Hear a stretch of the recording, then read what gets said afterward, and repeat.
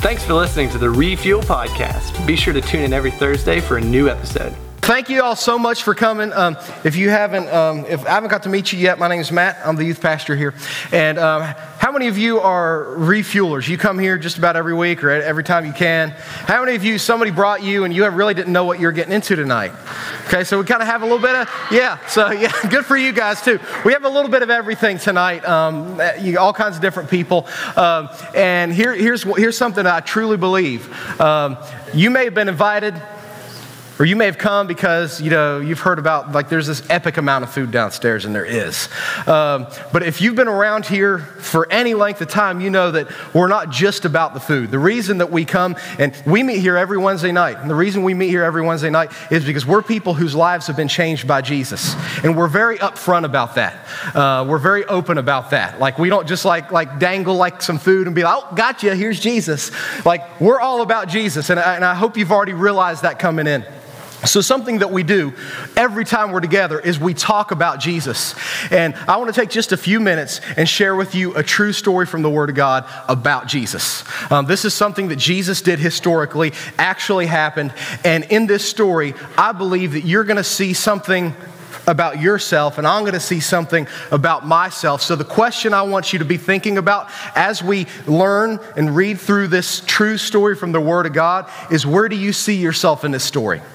So as you hear about the different characters, the different people that are involved in this story about Jesus, this true story from the Word about God about Jesus, I want you to just ask yourself and be thinking, where do I see myself in this story? This true story from the Word of God comes from Luke chapter 17, and we're going to have the verses on the screen, and I'm not going to necessarily read every verse line by line. I'm going to tell you the story, and you're going to be seeing the story on the screens. And we start out with this story. It's an interesting story. It starts with 10 people. We don't know if this was 10 girls or 10 guys. We know one of them was a guy, but 10 people who meet Jesus. And you can go ahead and put the first slide up there, Jeff. It has the first section of Scripture. We see that Jesus is traveling. Jesus is always going from one place to another, and he's going with his posse through this area called Samaria in Galilee, and he's on his way to Jerusalem. He stops in a city. We don't know the name of this city, but he stops in a city, and on his way into the city, it says that 10 lepers cry out to Jesus. These are lepers. They're not leopards. They're not like the animals with spots. These are lepers. Does anybody know what a leper is? A leper is someone who has a disease that we know today as Hansen's disease. And it's a very, very, very, very tragic disease. It's a miserable disease, and it's a deadly disease. And there are 10 of these lepers, and what you see is that they scream at Jesus. They lift their voices up to Jesus, and they say, Master, have mercy on us. They're screaming at Jesus and asking Jesus for help. Why are they asking Jesus for help? Because they have a disease called leprosy. And I want to tell you a little bit about why they were suffering, because I think you might see a little bit of yourself in this. If you have some incredibly transmittable skin condition, we'll sit you over here. But I don't think you have that. But I think you're going to see yourself in a little bit of the experiences of these 10 lepers. The first thing that we know about leprosy is it's a self-destructive disease. What happened to these guys and girls who were lepers is they would start having, they were from the Middle East, so their skin was this, beautiful, dark olive, color, and they would start having these white blotches on their hands and on their face. That would be the first sign. Then they would start progressively losing feeling in their hands. It attacked the nervous system. So they'd lose feeling in their hands. They'd lose feeling in their face. What would happen? Most lepers would start losing parts of their body. They would either fall off or they would be destroyed. And here's the reason. Because they would lose the feeling in their hands and in their feet and in their face. And when they would be cooking over a fire and they'd be flipping their food over, they'd be cooking their food, they wouldn't realize their hand was being burnt because they had no feeling in their hands. There are stories about lepers who were sleeping and they would wake up missing a finger because a rat had eaten it off. They had no feeling. What would happen is it would continue to attack their nervous system to where their nose would start to get sunken in. And they'd lose control of their arm or their leg, and they would start, literally their body parts would start falling off. But most of the time it was because where they had no feeling, they would sleep in positions that would cut off circulation to parts of their body, and they wouldn't wake up from the pain. It was a self-destructive disease. They weren't aware that they were tearing their own bodies apart. Do you see yourself in this story? Have you realized in your life that sometimes you have some self-destructive behaviors? That sometimes the situations that you find yourself in are a result of the choices that you made that just weren't good or weren't right? According to the Word of God, all of us have sin in our lives. All of us have the self-destructive disease of sin. We've gone against the way that God has for us to live, and it causes self-destruction in our lives. The next thing we know about leprosy is people who were lepers, people who had leprosy, they suffered from loneliness and abuse. Back then, they thought that leprosy was a disease that would be easily transmitted. We don't know about any of those kind of diseases recently, do we?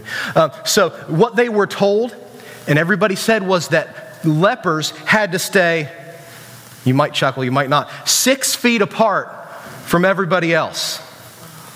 And what would happen was these lepers were kicked out of their neighborhoods. They were kicked out of their families. They had to go, back then cities had walls to protect them. They had to go and live outside of the city walls. Dads woke up and had to leave their families. Kids woke up and had to say bye to their moms and dads. Moms woke up and had to say bye to their kids. And they were living alone, knowing that they would never be able to experience a human hug again. Knowing they'd never be able to experience the thrill of a kiss. Knowing that they would never even be able to feel like the feeling of the wind against their face. And not only did they experience exclusion, they go into town, and if they were to go into town, they had to walk around yelling so people would know to stay away from them. They had to yell, unclean, unclean, unclean. And people were like cockroaches when you turn the lights on. Like they were running away from these people. Not only were they totally alone, they were the victims often of abuse. People from inside the city would come outside the city, and to make sure the lepers knew not to come into the city, they would pelt them with rocks. They would laugh at them. They would go through and destroy their little leper communities that they created on the outside. They were the objects of hate. Do you see yourself in this story? Jesus talked about how it's sin in our lives and sins in the lives of others that make us to where our relationships just don't work the way they should. Families don't work the way that God had created them to be because of sin. Romantic relationships don't work the way they should, the way God created them to be because of sin in our lives. Maybe you're identifying with the story all too well, because just like 1 out of every 5 teenage girls, you've suffered abuse at the hands of someone. Just like those people picked up rocks and pelted those lepers, you know what it's like to be bullied relentlessly. Not even to want to wake up and go to school because that people make your life a living hell. Do you see yourself in this story? Ultimately, what we realize is that leprosy also was a death sentence. Eventually, that disease would attack your nervous system to where your heart would stop beating, your lungs would stop breathing, your brain would stop firing, and you would die. Getting that diagnosis, knowing that you had leprosy, was a death sentence. Do you see yourself in this story?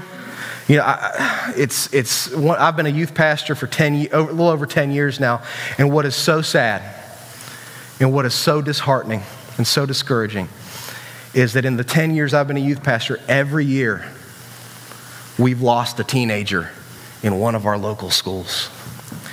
You know, it's easy to think that we're going to live forever, but Jesus reminded us in the Word of God that it's appointed unto all of us once to die. So just like these lepers had a death sentence and it was coming pretty quick, we all are going to die.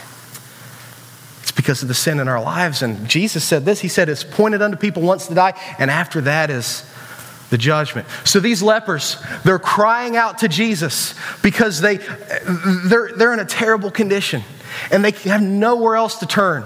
They've been to objects of abuse. They feel so alone. They're in a pattern of self-destruction, and they know that without the help of somebody, they're going to die. So what happens when they cry out and call out to Jesus to help them? We see in verse 14, it says, Jesus, we can go to the next slide, Jesus saw them. Isn't that interesting? He saw them. Maybe you're like me, and when you're going through a difficult time, when you're struggling, you're afraid to tell anyone. Jesus sees you. Maybe you feel alone or abused. You're in that pattern of self-destruction. Maybe everything that's been going on the past few weeks have just brought death just right to the forefront of your mind. Jesus sees you. Not only does Jesus see you and care about you, he's powerful enough to help you and to save you. What did Jesus say? It says he saw them and he said to them, go show yourselves to the priests. The priests were the healthcare professionals of that day. If someone thought they were cured of leprosy, what they would have to do is to go into the city and be examined by the priest, and there would be an 8-day process that they'd have to go through to prove that they didn't have leprosy anymore. But the thing is, nobody didn't have leprosy anymore. Nobody was cured of it. So he says, go show yourself to the priest. So what did they do? They said, well, Jesus has been healing the sick. He's been raising the dead. And he tells us to go show ourselves to the priest. Let's do it. They take a step of faith and they start walking toward the city to show themselves to the priest. And all of a sudden, the blotchiness of their skin goes away. It goes from white to that olive color. As they're walking, they start to feel the wind on their face. Their nose gets back to the way it should, and the fingers that they lost start coming back, and they are cleansed. They are healed of this leprosy. Wow. So it's a reminder that not only does Jesus see what we're going through, he's strong enough to take care of what we're going through. He saved these men from their leprosy. These men and women maybe. And as these people are walking to the city, I mean, can you imagine like how pumped you would be? Like if you got healed from this deadly disease, you'd be like, I'm gonna go show myself to the priest, and then I'm gonna go kiss my wife. Like I'm gonna go show myself to the priest, and then I'm gonna go play basketball with all my buddies. Like can you imagine all the things that they wanted to do now that they could have relationships again, now that they were no longer stuck in that pattern of self-destruction? Can you imagine all the things they wanted to do? They had a whole new life. But what's interesting is of those 10 people who Jesus healed, as they're walking away and they're healed, one of them turns back around. Go to the next slide here. It says, one of them, seeing that he was healed, he returned and with a loud voice, he gave glory to God. He fell face down at the feet of Jesus, thanking him, and he was a Samaritan. This man was so grateful that Jesus saved him from self-destruction, from being alone and abused, from a certain death sentence, that he turned around. He came back to Jesus. He was so overwhelmed with what Jesus did. He didn't just say, hey, I appreciate it. Thanks, buddy. He fell at his feet. And it says he cried out with a loud voice, thank you, thank you, thank you. So what does Jesus say? Jesus says, weren't 10 cleansed? Where are the other 9? Did anyone return to give glory to God except this foreigner? This one guy was of another race compared to the other guys. They were Jewish, he was a Samaritan. Then only one came back, and look what Jesus said. He said, get up and go on your way. Your faith has saved you. There's a difference between the 10 people who were healed and the one person who came back to Jesus. We don't know the story of the other 9, but we know the story of this one who came back to Jesus. This man who came back to Jesus realized that even though he was saved from the self-destructive pattern of leprosy, He needed to be saved from the self-destructive pattern of sin in his life. He knew that even though he was healed so that he could go be back with his family, he knew that he would still have conflict in his family because he had a sin problem in his life. And he knew that even though he was saved from leprosy, the leprosy wouldn't kill him, that one day he would still die and face eternity. And he comes back to Jesus and he puts his faith in Jesus. And what does Jesus say? He doesn't say your faith has healed you. He doesn't say your faith has cleansed you. He says your faith has saved you. So do you see yourself in a story? The way I see it, and I think the way that we all need to see it, is there are two people in this story. There are two reactions to this story. The first reaction is for those of you that there's been a time that you've believed in Jesus. Just like this dude did. He put his faith in Jesus and he trusted Jesus for eternal life. You're one of those people that has done that. You believe that when Jesus died on the cross that he paid the penalty for your sin so that your sin could be forgiven and you could be given new life with Jesus that starts now and lasts forever. And you got that new life. And that's you. Maybe it was years ago that you trusted Jesus. Maybe it was just weeks ago that you trusted Jesus, but that's you. Are you like the guy that came back to thank Jesus, or are you like the 9 people that are like, hey, got my fire insurance policy, I'm going to go live how I want to live? This is a Thanksgiving dinner. If you've been saved by Jesus, you know what we should be doing before we go down and absolutely pig out and get indigestion, diarrhea, upset stomach, all the above? You know what we should be doing? We should be telling Jesus, thank you. Thank you. Thank you for this new life. So maybe that's you. Maybe that's you in a story. But then there's another possibility to where you could see yourself in the story. You identified with the fact that you have self-destructive behaviors in your life. And you've identified with the fact that you feel like you have no connections and no relationships and you feel so alone. And maybe you're even the victim of abuse or bullying. Maybe you've been thinking a whole lot about what happens after somebody dies. And you don't know your answer to that question. Can I invite you to do what so many other people in this building have done, is to take a moment and put your faith in Jesus. It's not a special like magic prayer or incantation that you have to say. It's a matter of saying, I'm going to trust that when Jesus died on the cross, he died for me. And I'm going to trust that Jesus can give me new life, that he can save me from the self-destructive behaviors of sin, that he can give me a relationship with him and good relationships with others. I trust that when I die and I take my last breath and my eyes close on this life, that I will wake up in heaven in eternity with God. I'm asking you to do that tonight.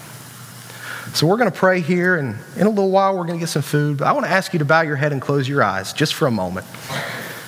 And please just respect the moment that we're going to spend with God here. No looking around, no talking, just for a moment here. And I want to ask you 2 questions. The first question is, how many of you here tonight, you've put your faith in Jesus? And you just want to be like this man here that just says, thank you, Jesus. You know you're saved. You know you're forgiven. Jesus paid it all and he did it all. And you just want to say, with everybody just bowing their heads, you just want to put your hand up and say, I'm thanking Jesus tonight that I'm saved. Not everybody could put their hands up, and I don't know your situation and I don't know your story, but maybe as we're just kind of all just keeping our heads bowed, eyes closed, just taking a moment with God. Is there anybody here tonight? You say, Matt, I really want to know more about Jesus. I really want to, I want to trust in Jesus, and I want to believe in Jesus, and I want to have that new life he offers. I'm not going to come to you. I'm not going to embarrass you. Every head's bowed, every eye's closed. Will you just put your hands up saying, I want that new life in Jesus. I want that new life in Jesus. Thank you. I'm going to pray for us, and then I've got one thing I want to share with you before we head downstairs. So let's pray. God, thank you for Jesus. A lot of us here tonight are people who have that new life in you. And it would be wrong for us. It would be ungrateful for us not to just pause before we have this great time of eating together and hanging out together and just say thank you. And we thank you. God, I pray that if tonight there's someone who can't say that, they have not had that experience, God, that they will put their faith and trust in you tonight. God, I thank you for the 3 people who raised their hands indicating they want to believe in Jesus and they're putting their faith in Jesus. God, I pray that this new life that starts now and lasts forever, that tonight will be the beginning of a wonderful, wonderful, wonderful walk with you. God, I pray that in a moment as we go downstairs and as we eat, it'll be a time of fun, it'll be a time of fellowship and just having a great time. But we'll remember you're the reason we're gathered here tonight. In Jesus' name, amen. Thanks again for listening to the Refuel Podcast. If you have any questions or would like to review the notes from this podcast, be sure to download the Refuel app from the App Store on any mobile device.